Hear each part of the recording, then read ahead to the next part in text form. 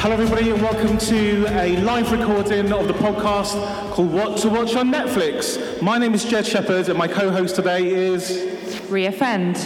Thanks for coming, guys. We've got some great guests. One's not here, so we've got two great replacements. We've got author Jason Arnott and we've got Wednesday 13 from the Murder Dolls, which is great. And if you haven't heard this podcast before, basically, it's kind of a film and TV recommendation podcast to take the kind of pain out of flicking through and watching and picking things. The one connection we all have today is our love of horror. So everybody here loves horror. And we're going to talk about early influences of horror and the stuff that we like watching now as well. Let's start with you. Wednesday 13. Oh, is it on? I think so. Hello? Oh, it does work. Hello. All right. Wednesday 13. How are you? Thank you for being here, by the way. Thank you for having me. Let's just talk about your early influences of horror. Obviously, it influences your music quite a lot. What were the first kind of steps towards your love of the genre? For me, it started when I was a little kid. Like, I pretty much lived in front of a television. When I was like 4, I remember watching The Munsters and Addams Family along with Bugs Bunny and everything else. So it just kind of became a normal thing. And then when I started playing music, I just basically went, all right, what am I going to sing about? What do I know? Horror movies, cartoons, and here I am. So the name Wednesday 13 was from a mixture of The Munsters and Addams Family. That is correct, yes. And what was it about like the Munsters and the Addams Family that made you want to kind of take up that moniker?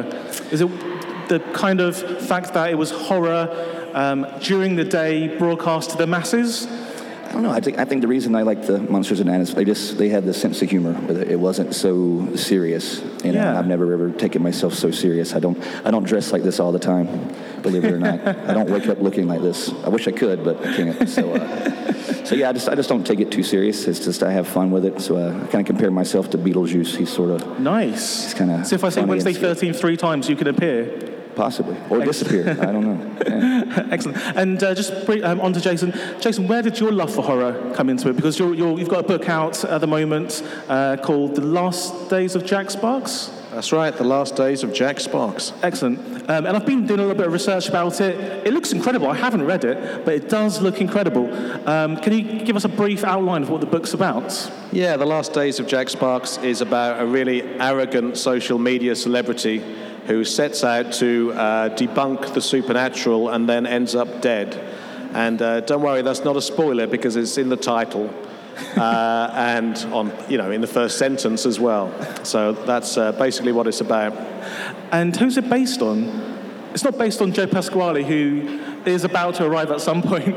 I think Jack Sparks, being a very ego-driven individual, is just based on the worst sides of all of us, especially, all of us who are hooked on social media.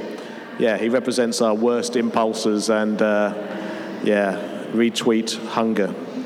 I've heard that this book is genuinely terrifying and creeps a lot of people out. What is it about the book that you think is so terrifying? Is it possession themes?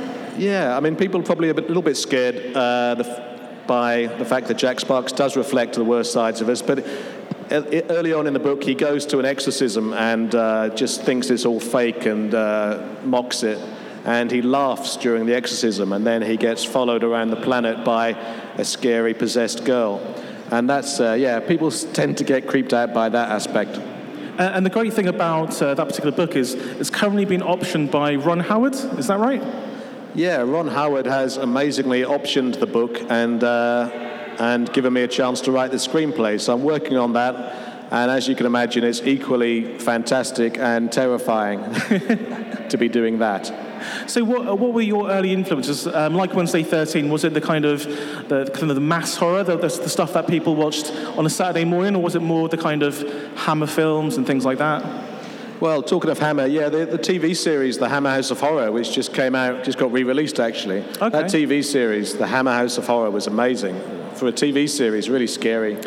But, it may shock you, but I am old enough to remember the 80s and that whole sort of video era. and so stuff like, that classic 80s stuff is formative to me, like The Evil Dead and The Thing. Those two films are my favorite horror movies. And Excellent. They kind of can't help but inform everything you do when you've been... Original thing or the remake? That's a good question. Yes, John yes. Carpenter's. Yes. As much as I respect, the original.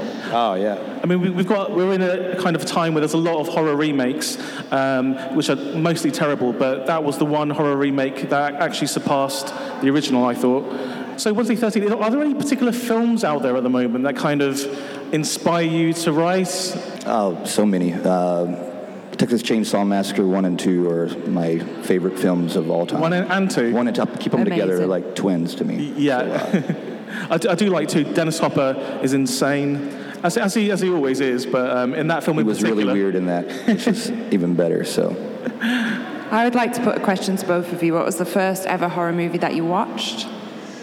First horror movie I ever watched, I believe, was The Creature from the Black Lagoon in 3D when I was like 5 or 6. They had this... it's a weekend thing. They had like 3 black and white movies, like Friday, Saturday, Sunday, and it was, I believe it was Creature from the Black Lagoon, maybe The Ape Man with Bela Lugosi, and there was another one too, I can't remember. And if you went to like the local convenience store, you got like a Slurpee slushy drink for like 25 cents and got 3D glasses. And my family sat down in front of the TV, and I was so little they wouldn't even fit on my head. My dad had to put like a rubber band around it so it would strap on my head so I could watch it. But it was amazing. I was just totally soaked into it. The Creature from the Black Lagoon is your phone case, isn't it? Yeah. Yeah. I recently saw The Creature from the Black Lagoon again in 3D out in LA, and my eyes hurt afterwards. It was as a little kid, I probably didn't notice it, but now as I'm older, it's really bad to watch movies like that in 3D. Jason, what was your first horror movie? The first horror movie that had a really big effect on me was probably Salem's Lot, which was like a TV miniseries. Yeah. And it had an effect on me in terms of scaring the living crap out of me. And especially like, the vampire kid floating eerily through the fog to someone's window and just scratching to be let in. I literally, as a kid, I couldn't sleep with the curtains open for months. And, still think about it every time I see an open window, especially when it's foggy.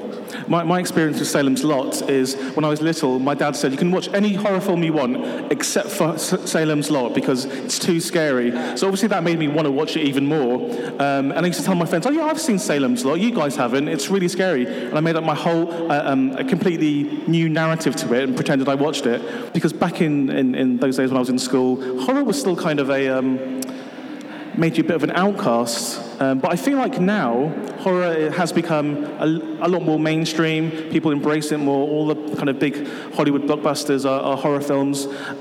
So Jason, do you feel like, because your book is horror-tinged, it kind of led to an easier route into it being made into a film? I guess so, yeah. There's an interesting difference between horror, the perception of horror in film and in books. In the movies, horror is rightly seen as this kind of evergreen genre, and it's fine. And people make, hundreds of horror movies a year, whereas in books, in publishing, for some reason, horror is like the genre that dare not speak its name. Yeah. You have to kind of describe it in different terms. You have to, dress it up as a supernatural thriller. So I tell people The Last Days of Jack Sparks is a horror novel, and if they don't like that, I tell them it's a supernatural chiller, and if they don't like that, I say it's dark fantasy. And Wednesday, Thursday, do you find that the kind of, maybe in the last 5-10 years, the kind of re-emergence of horror as a legitimate genre and not, the 90s almost kind of killed horror, I think. Some real terrible movies, real straight to VHS terrible movies. But I feel now there's a massive renaissance, and not just in the kind of films that are hitting the box office, but in general, the more horror websites, more horror-themed bands. Do you feel like the kind of popularity has filtered down to other kind of formats, such as books and music? Are you seeing that a bit more? Oh yeah, it seems like ever since Walking Dead came out, it's just like everything's horror and zombies. Like I couldn't even imagine being a little kid seeing Walking Dead on TV. Like I would be like, no way, So yeah, it's just horror has just came like it's full stream now. It's just it's everywhere, So I guess I picked a good thing to get into at an early age. So now it's just people can catch up with what I'm doing. So, And you've got, is this your 7th album that you've done? 7th is Wednesday 13, yes. Yeah. But I don't even know how many records I have out. I'd have to Google it myself. I don't know. That's amazing. And did your tour experiences with Alice Cooper shape any of the work that you do now? He must have been really interesting to tour with. Alice Cooper? Oh, yeah. He's my biggest influence as far as music and what I do. I blame the way I look on him. And but no, he's one of my biggest influences, and we've been able to tour with him over the years, became friends with him, so it's a pretty cool thing. You know? So in my mind, that's the whole reason I did horror, was because when I saw Alice Cooper, you know, I remember sitting in front of the TV, like I said, I was watching Munsters and Bugs Bunny, and then my parents were watching the nightly news, and there was a commercial came on for Alice Cooper, and it was like 1984, and it was like The Nightmare Returns tour, Alice Cooper, and I was like, what is this? And I see him like being electrocuted, being the guillotine, everything, and looking back at my mom, and I'm like, who is she? And she was like, he's a devil worshiper. He bites the heads off chickens and snakes, and I'm like, I want some of that, yeah. Okay. So I called up my friend, and I'm like, you ever heard of this Alice Cooper? And he's like, yeah, my uncle has all the cassettes. And I'm like, all right, come spend the night this weekend, bring all the cassettes over, my parents go to sleep, we'll sit in the dark and listen to Alice Cooper. And it was terrifying. It scared me to death. My parents, they hated it, and so that was my first little induction to it. So it was almost like listening to a horror movie thing. So. And when you were on tour with him, obviously his stage shows are legendary, and he's actually playing Wembley in a couple of weeks. Were there any kind of stories that were kind of horrific behind the scenes, or? No, not really. Alice he just appears. Like you don't even see him during the day. He just appears before the show and he disappears. He's like a sort of vampire. He can't be seen in daylight, of course. Yeah, but nothing too strange with him that I can think of that I remember on tour exactly. But I'm sure he's got a million crazy stories. But. So for your stage shows, do you kind of employ some of the same kind of showmanship as Alice does? 100%. I say I rip him off as good as I can. Yeah. What kind of stuff? Just the way he does his show. It's more of just a theater thing. It's like it doesn't rely on video screens and everything. Like he performs every act of it, and I just found that really cool. Like a lot of bands rely on like video screens and things like that. I don't know, it's just more of a show when he can go on stage and electrocute himself or hang himself or so it's just a lot more fun for me. So and like we watched myself and Ray this morning, we watched some of your more recent videos for off your new album. They were great. Have you seen it yourself? Oh yeah, absolutely. I particularly like the song Cadaverous. I was just saying before we came on stage. Yeah. Cadaverous is great.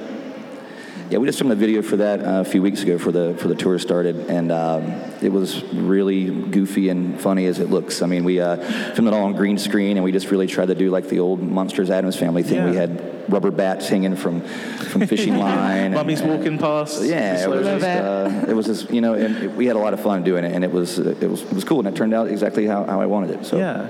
So do you find like is those movies, and yourself, Jason, are you big fans of those movies, those original horror movies that kind of started it all, like the Bela Lugosi ones from like the 1930s, and all of the kind of Universal classic monsters?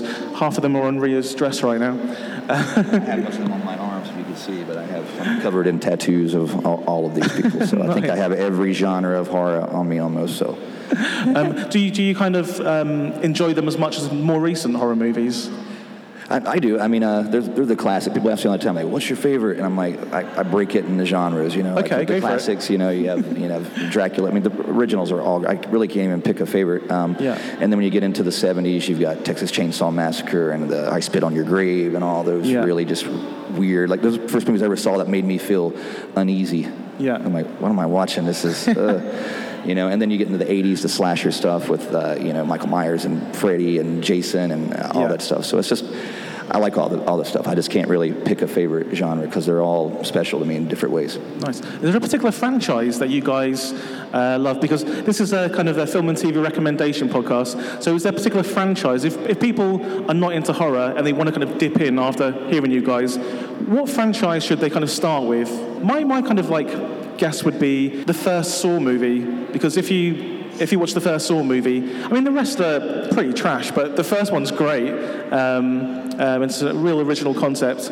But is there a particular franchise you think people There's so many movies that started off and that just got bought by other companies. Like the original Halloween was, the first two were great, and then they went to part 3 that had nothing to do with Michael Myers. Even though I enjoyed it, it was really weird. Yeah, I enjoyed it as well. And then part 4 and 5, they came up with a whole new story, which I was all into, and then they give it away to Busta Rhymes, the rapper, and ruin it. And H2O, yeah. And it's just so it had its moments, and it just, So I don't know. Nightmare on Elm Street's a good one to start with. I think the first 4 of those are amazing. Yeah, I mean, part 3, Dream Warriors, is one of the greatest movies of all time, and I think. Yeah. Group of kids in a mental asylum fighting Freddy. Yeah, I'm a big fan of the Friday the 13th movies. Yeah. I can see by your ring here, is that... Yeah, I've got a Jason Voorhees ring on there. I don't know if you can see that. Nice. But I don't know, if someone was trying to watch those movies as a primer, then they might be a bit confused that, Jason's mask doesn't turn up till like part 3. Yeah. Yes. He has a sack on his head for the first, and then part 3's. Yeah, the Killer Elephant Man. Yeah. But I don't know, if you're talking about a contemporary series, I mean, I really like the Paranormal Activity movies. I think they'd be good for someone arriving at horror. Yeah. And they kind of polarize people a little bit like the Blair Witch Project, but parts 1 and especially 3 are great. I think part 3 was fantastic. Genuinely scary. I mean, yeah, they're very scary.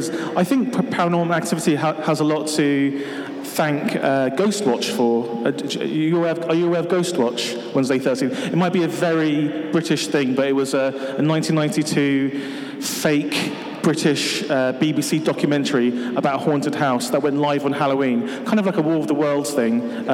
Thoroughly recommend it if you haven't seen Ghostwatch, guys. You can see it on YouTube. And it just scared the country, and you wouldn't think that the BBC would do something like that, but apparently someone committed suicide while watching it. It was all kinds of backlash.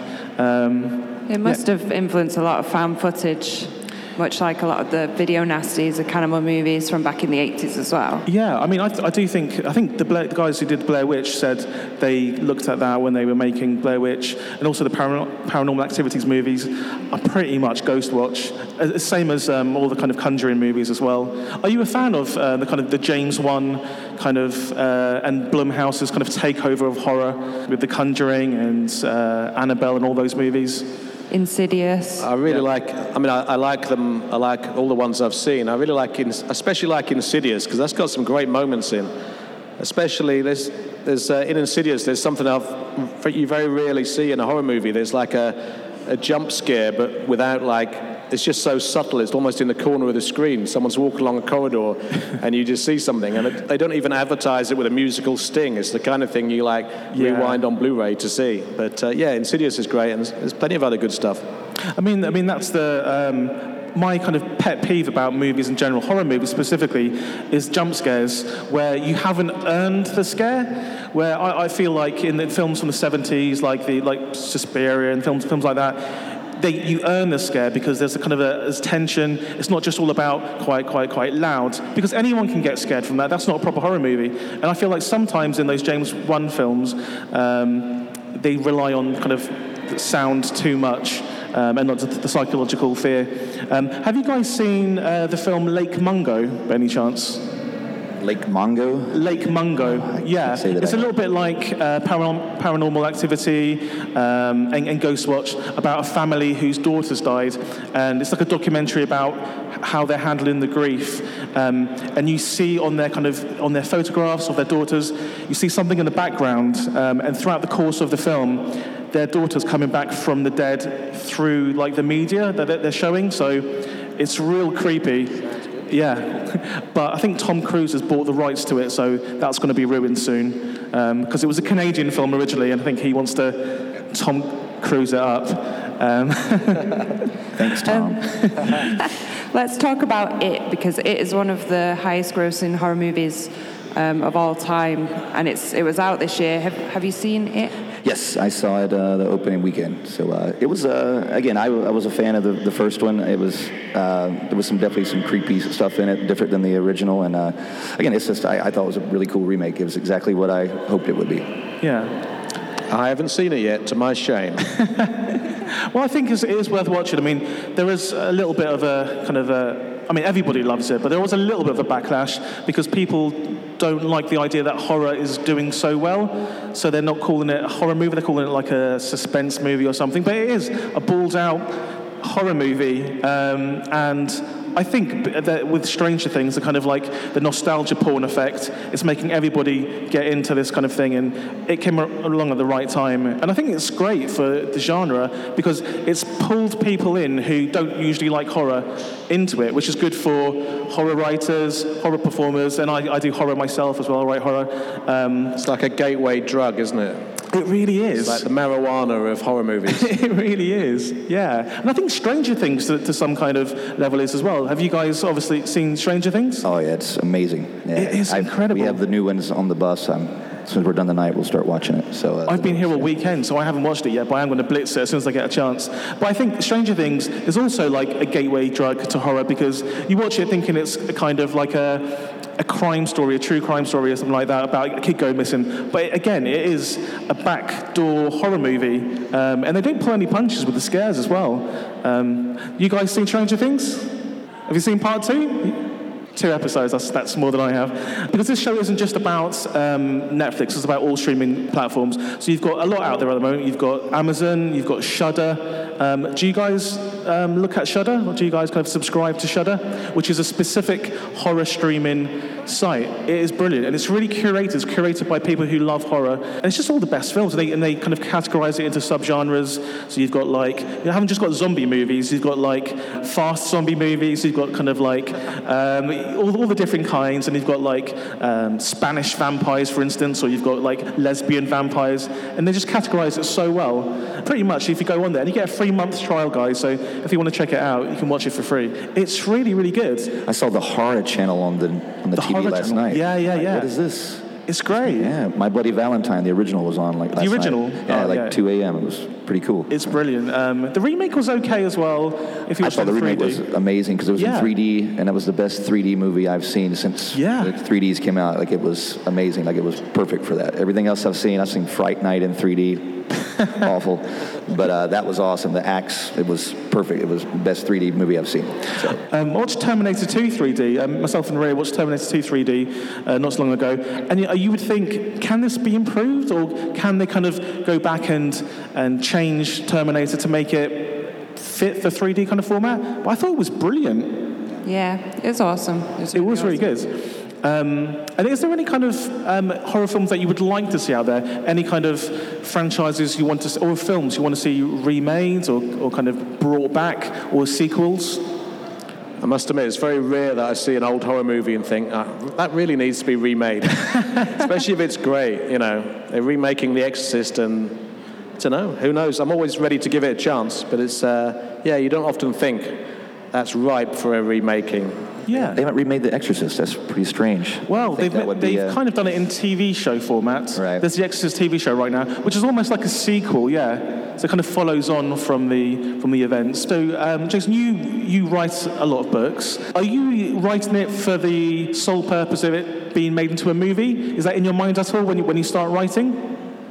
Well, when I'm writing a book? Yeah. Do you feel like, this would make a good film? So you kind of write it almost like in a screenplay format in your head? No, that would be probably a bit too cynical, but I guess I tend to write cinematically anyway, because I was kind of raised on movies, probably a little bit more than books. So when I'm writing, I tend to think in terms of cinematic kind of, cinematic set pieces almost, which then happily makes it easier if I'm then adapting it into a movie.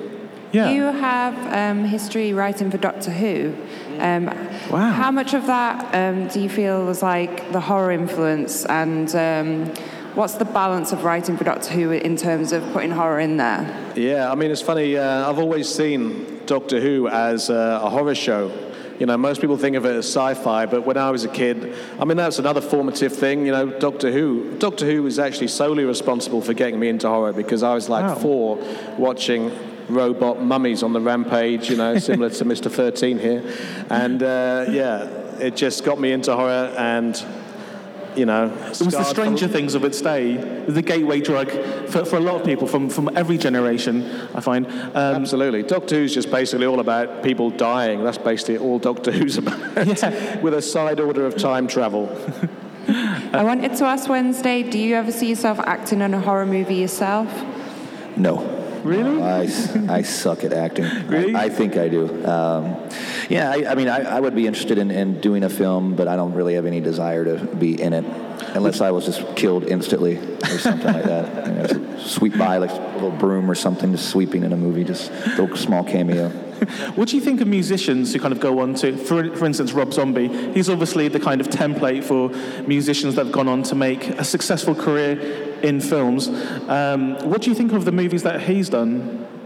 I think Rob is great. Devil's Rejects, he made some really cool characters. I think Captain Spaulding, bringing Sid Haig back was, last thing he was in was Jackie Brown with Quentin Tarantino. But before that, he was in Spider Baby and a bunch of old movies like that. But just that character, Captain Spaulding, could be a movie itself. And I recently heard Rob's making a sequel to Devil's Rejects. Yes, I read that, yeah. I don't know how he can do it because they all died at the end. I don't know how that's going to happen, but we'll see. Spoilers.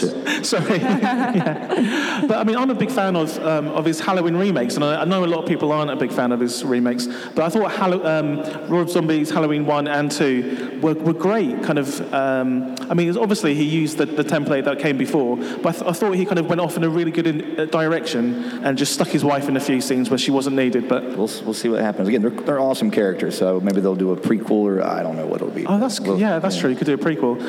It'd be interesting if each of the three films was kind of a different subgenre, because the first two films are very different, aren't they? It's like the first one's House of a Thousand Corpses is very supernatural in tone and kind of more fantastic. The second one's more grounded. So it'll be interesting to see whether the third one's halfway between the two or something completely different. Yeah. As long as it's not anything like that film 31 that came out last year. Did you watch that?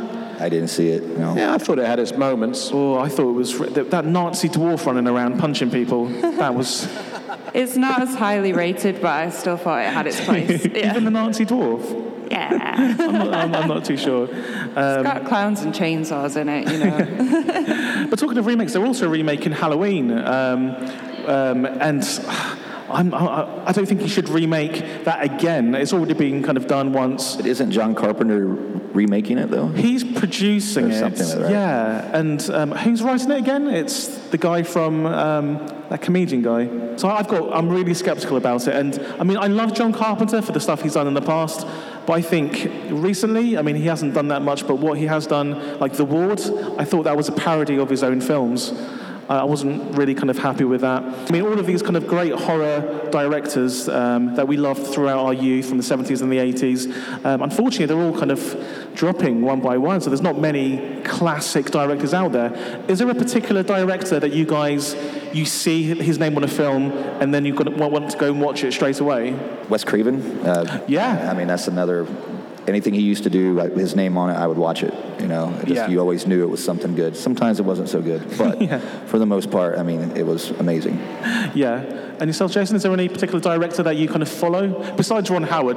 But you're very biased if you say that. I was going to say John Carpenter. Yeah, I mean, The Thing. I don't know. I mean, I love the whole Evil Dead universe, and I know Sam Raimi hasn't stayed with the TV series Ash vs. Evil Dead, but all my Christmases came at once when Ash vs. Evil Dead hit the screen. I love it. It's gory as hell, and it really doesn't pull any punches. It's literally blood is dripping down the screen. Yeah. I just think it's great. I really like the way that Ash vs. Evil Dead kind of caters for fans of all three of the films, because they're all so different. Actually, there's not so much of the third film, but, there's actually the intensity of the first film and also the wacky comedy of the second. Yeah. My favourite Evil Dead film is probably Army of Darkness, and I know that's kind of sacrilege to say that because everyone thinks it's Evil Dead 2, but I thought Army of Darkness had the right balance of comedy and humour and just a great story. And I think Bruce Campbell's one of the most underrated, underused actors of our time. He could have been as big as anyone if someone gave him a chance. He could be Tom Cruise. Yeah, exactly. I'm waiting for Tom Cruise's remake of The Evil Dead. Well, recently I'm loving David Lynch's work. I don't know if you've seen the latest Twin Peaks series. I have not seen the latest one. I've been touring too much this year to see anything. It feels like so. When I get home from this tour, I'm be catching up on that. And if I don't see Stranger Things on this tour, I will see that when I get home as well. So I need to catch up on series 2 of Twin Peaks. So I'm really way behind. But I did see a really good. A new David Lynch documentary called The Art Life, which I've been meaning to watch really good. This, yeah. That documentary is fundamentally him pottering around his house now in his old age, smoking his face off and painting the most deranged paintings you can possibly imagine. and he's talking about his early life and career as well. But it's just kind of mesmerizing to watch him pottering around and doing what he calls his art life. You know, it's great. What was the last movie that he did? Was it like... It's like Inland Empire. Okay. Was that the last one? I think. That could be right, yeah. I thought Lost Highway was the last one I saw that he did. That was so long ago, but that was such a weird movie. Yeah. So good weird. movie. Great movie. Yeah. But weird. But, I mean, don't know if I understand what was going on, but I still like it. I mean, this new series of Twin Peaks is like a 18-hour David Lynch film, because it's very, very cinematic. He got to do everything he wants. It's mental as hell. So dark. It's really dark. Yeah, and the great thing about the new Twin Peaks is it's not just in Twin Peaks. It explores other areas, because sometimes with Twin Peaks, you've got nothing to compare it against. So you've got this kind of weird little kind of universe with nothing to kind of compare it again. So, but you see other cities, you see Vegas, you see LA, and then you kind of realize when it comes back to Twin Peaks just how messed up that place is and how quirky and weird the characters are. And it's horrifying. The series, it's great, but there are some real scary moments. And I'm very desensitized to horror, but I found myself going, "Whoa, that's." For a TV show, that's very strong. I'm in. I'm sold. Yeah. Do you have to have seen the Fire Walk with Me movie before you watch the new series? I'm confused. I mean, it's confusing anyway. I feel like you do have to watch Series 2 just because they do refer to things in there. And I don't think you need to watch Fire Walk with Me at all, because I've watched all of that and I still don't really understand what's going on in the new series of Twin Peaks. It is... Nobody does. Yeah, it is pretty bizarre. So when did your book come out, Last Days of Jack Sparks? It's been out for a little while, hasn't it? Yeah, it came out last March. Okay. And when it came out, we kind of marketed it as if Jack Sparks had actually existed. And so there's a website of all his social media posts and all that stuff that you can see. I think it's jacksparks.co.uk. It is. Pretty meta stuff. It reminded me of the Blair Witch Project marketing, where they were put on IMDb as deceased, and that kind of influenced people to watch it because they were like, these people are dead, we need to watch what happened to them. And that's kind of what you're doing here. I mean, it's no spoiler to say that Jack Sparks dies in your book. Yeah, absolutely. I mean, the Blair Witch Project, I love that film. I know it really polarizes people, but it's what... Blair Witch Project was amazing. I loved it. It scared the shit out of me at the very end. It gave me goosebumps in the theater. It was the first movie in a long time to do that. Yeah, the first time I saw that in the cinema, I was like hyperventilating practically in the last 10 minutes. I thought it was awesome. Yeah. Did you think the recent one had as much impact? Or did you see the remake? Yeah. The remake of Blair Witch. Did you watch it at all? They made a remake of it? Yeah. I did not. I haven't seen last it yet. year. It's basically the brother of the girl from the first one goes back to try and find her 20 years later because a video appeared online. It might be her in the background in the forest somewhere. So he goes back with his friends to try and find her, and obviously all hell literally breaks loose. And they add a lot to the kind of Blair Witch mythology. They add to her, if it is her powers, and it's really interesting. I'm not going to say it's a great movie, but it's very interesting. I'm definitely up for watching it. Yeah.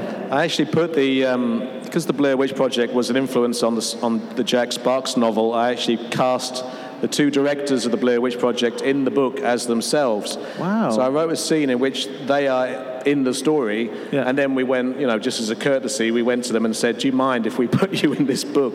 And they were so cool. They just said, yeah, that's fine. We just sent them the scene for them to approve, and they're Edward Sanchez and Daniel Myrick are in the last days of Jack Sparks. Wow, that's interesting. Because they did make a Blair Witch 2, didn't they? A sequel, Book of Shadows?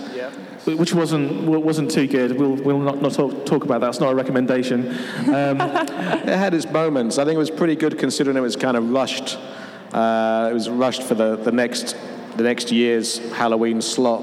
It's true, yeah. And the director's really good. He's done a lot of things. He did the Paradise Lost documentaries about the... Oh, was that him? Okay. Yeah. Same director. And that's why that film had kind of a documentary kind of feel with lots of kind of stuff. Nice. Multimedia. Nice.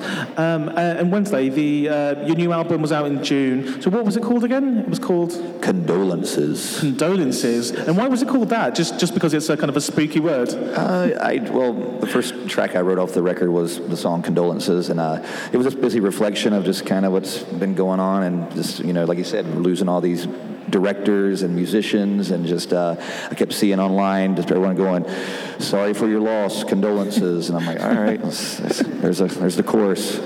So, but yeah, it was just a reflection on that, and plus over the years, like some of my records are really kind of tongue-in-cheek and campy, and this has got more of a darker kind of, I don't want to say serious, but I guess it's more serious than what it has been in the past, and so yeah. Besides the music videos, they're not that serious, yeah. So, again, I'll never get too serious with it, but again, compared to the other records, it was more of a serious title and stuff like that. But yeah, it was just I thought it was a really powerful word, the condolences, because when you hear it, you go, oh, no, it's not good. I woke up today with your song Rambo in my head. Yes. That's a good way to start any day. Yes. Really puts a spring in your step. One of the dumbest songs ever written, but I'm pretty proud of it. And you're also influenced by, especially in the videos, Tim Burton. And also I can see a kind of a Tim Burton kind of thing going on. You could be a character in a Tim Burton movie. That'd be awesome. I almost got to meet Tim Burton. We were coming back from Australia once, and we got through customs, and he was at the baggage claim, and I was like, oh man, there he is. I got to get a picture. But they lost his bags, and he was so pissed off. No one went and talked to him, but he had this cool, like, purple crushed velvet jacket on. Of course he did, He still looked awesome. So, was he dressed like this? Oh, he was totally just dressed like a rock star. It was awesome. Okay. Yeah. But he was pissed off because they lost his luggage, so... That's awesome. One of your videos is influenced by Dawn of the Dead.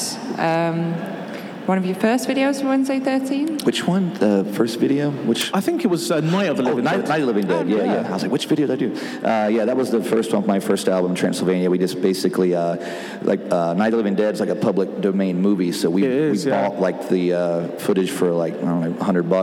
Nice. And then our director, Paul Brown, edited us into it, so that was a really cool thing. I'd never seen anybody do that before back then. That was like in 2005, and so it was cool to actually be in that movie. So you do see some movies where someone's watching TV, they do go to the same few films all the time, and you do see them watching Night of the Living Dead because they don't have to pay much for it. And in our Cadaverous video, we took another like 7 or 8 public domain movies and put it in with our stuff too. So nice, that's great. And guys, if people want to, we're coming to the end of the podcast. Is there, if people wanted to kind of find you and read more about you, what's the best place for them to look? JasonArnop.com is my cryptic website. You'd never have guessed that one. And it's also my Twitter handle, Jason Arnop. Those are the best places. Yep. And jacksparks.co.uk. Yeah, jacksparks.co.uk if you want some meta, did it really happen type nonsense. And Wednesday? I'm on all the social media stuff, Facebook, Twitter, but the website is official, Wednesday13.com, and I'm on Instagram as Mr. Motherfucker, if you want to look that up. And so yeah, I'm all on there. I'm just confusing people with my name, Wednesday 13. Like the day we were trying to get in the hotel, and I'm like, it's under Wednesday 13. I was like, but it's not the 13th today. so confusing people. So yeah. Ria, where can people find you? Should they want to? I'm Ria Fend. That's Fend on Facebook, and Twitter and Instagram, Ria_Fend. And my podcast is called The Lament Configuration, and it's Hellraiser inspired, and we cover all of the 80s video nasty horror films. Cool. And my name is Jed Shepherd. You can find me on Twitter at Jed Shepherd, JEDSHEPHERD. If you like horror, on Tuesday on Fox in America, I've got a film coming out that I wrote called Salt, and it stars Alice Lowe, and it's brilliant. And even if you don't watch it, say on Twitter that you really, really loved it, and hashtag Salt. Thank you very much for joining us, guys, live at Comic-Con. Really appreciate it, and we'll see you next time. Thank you.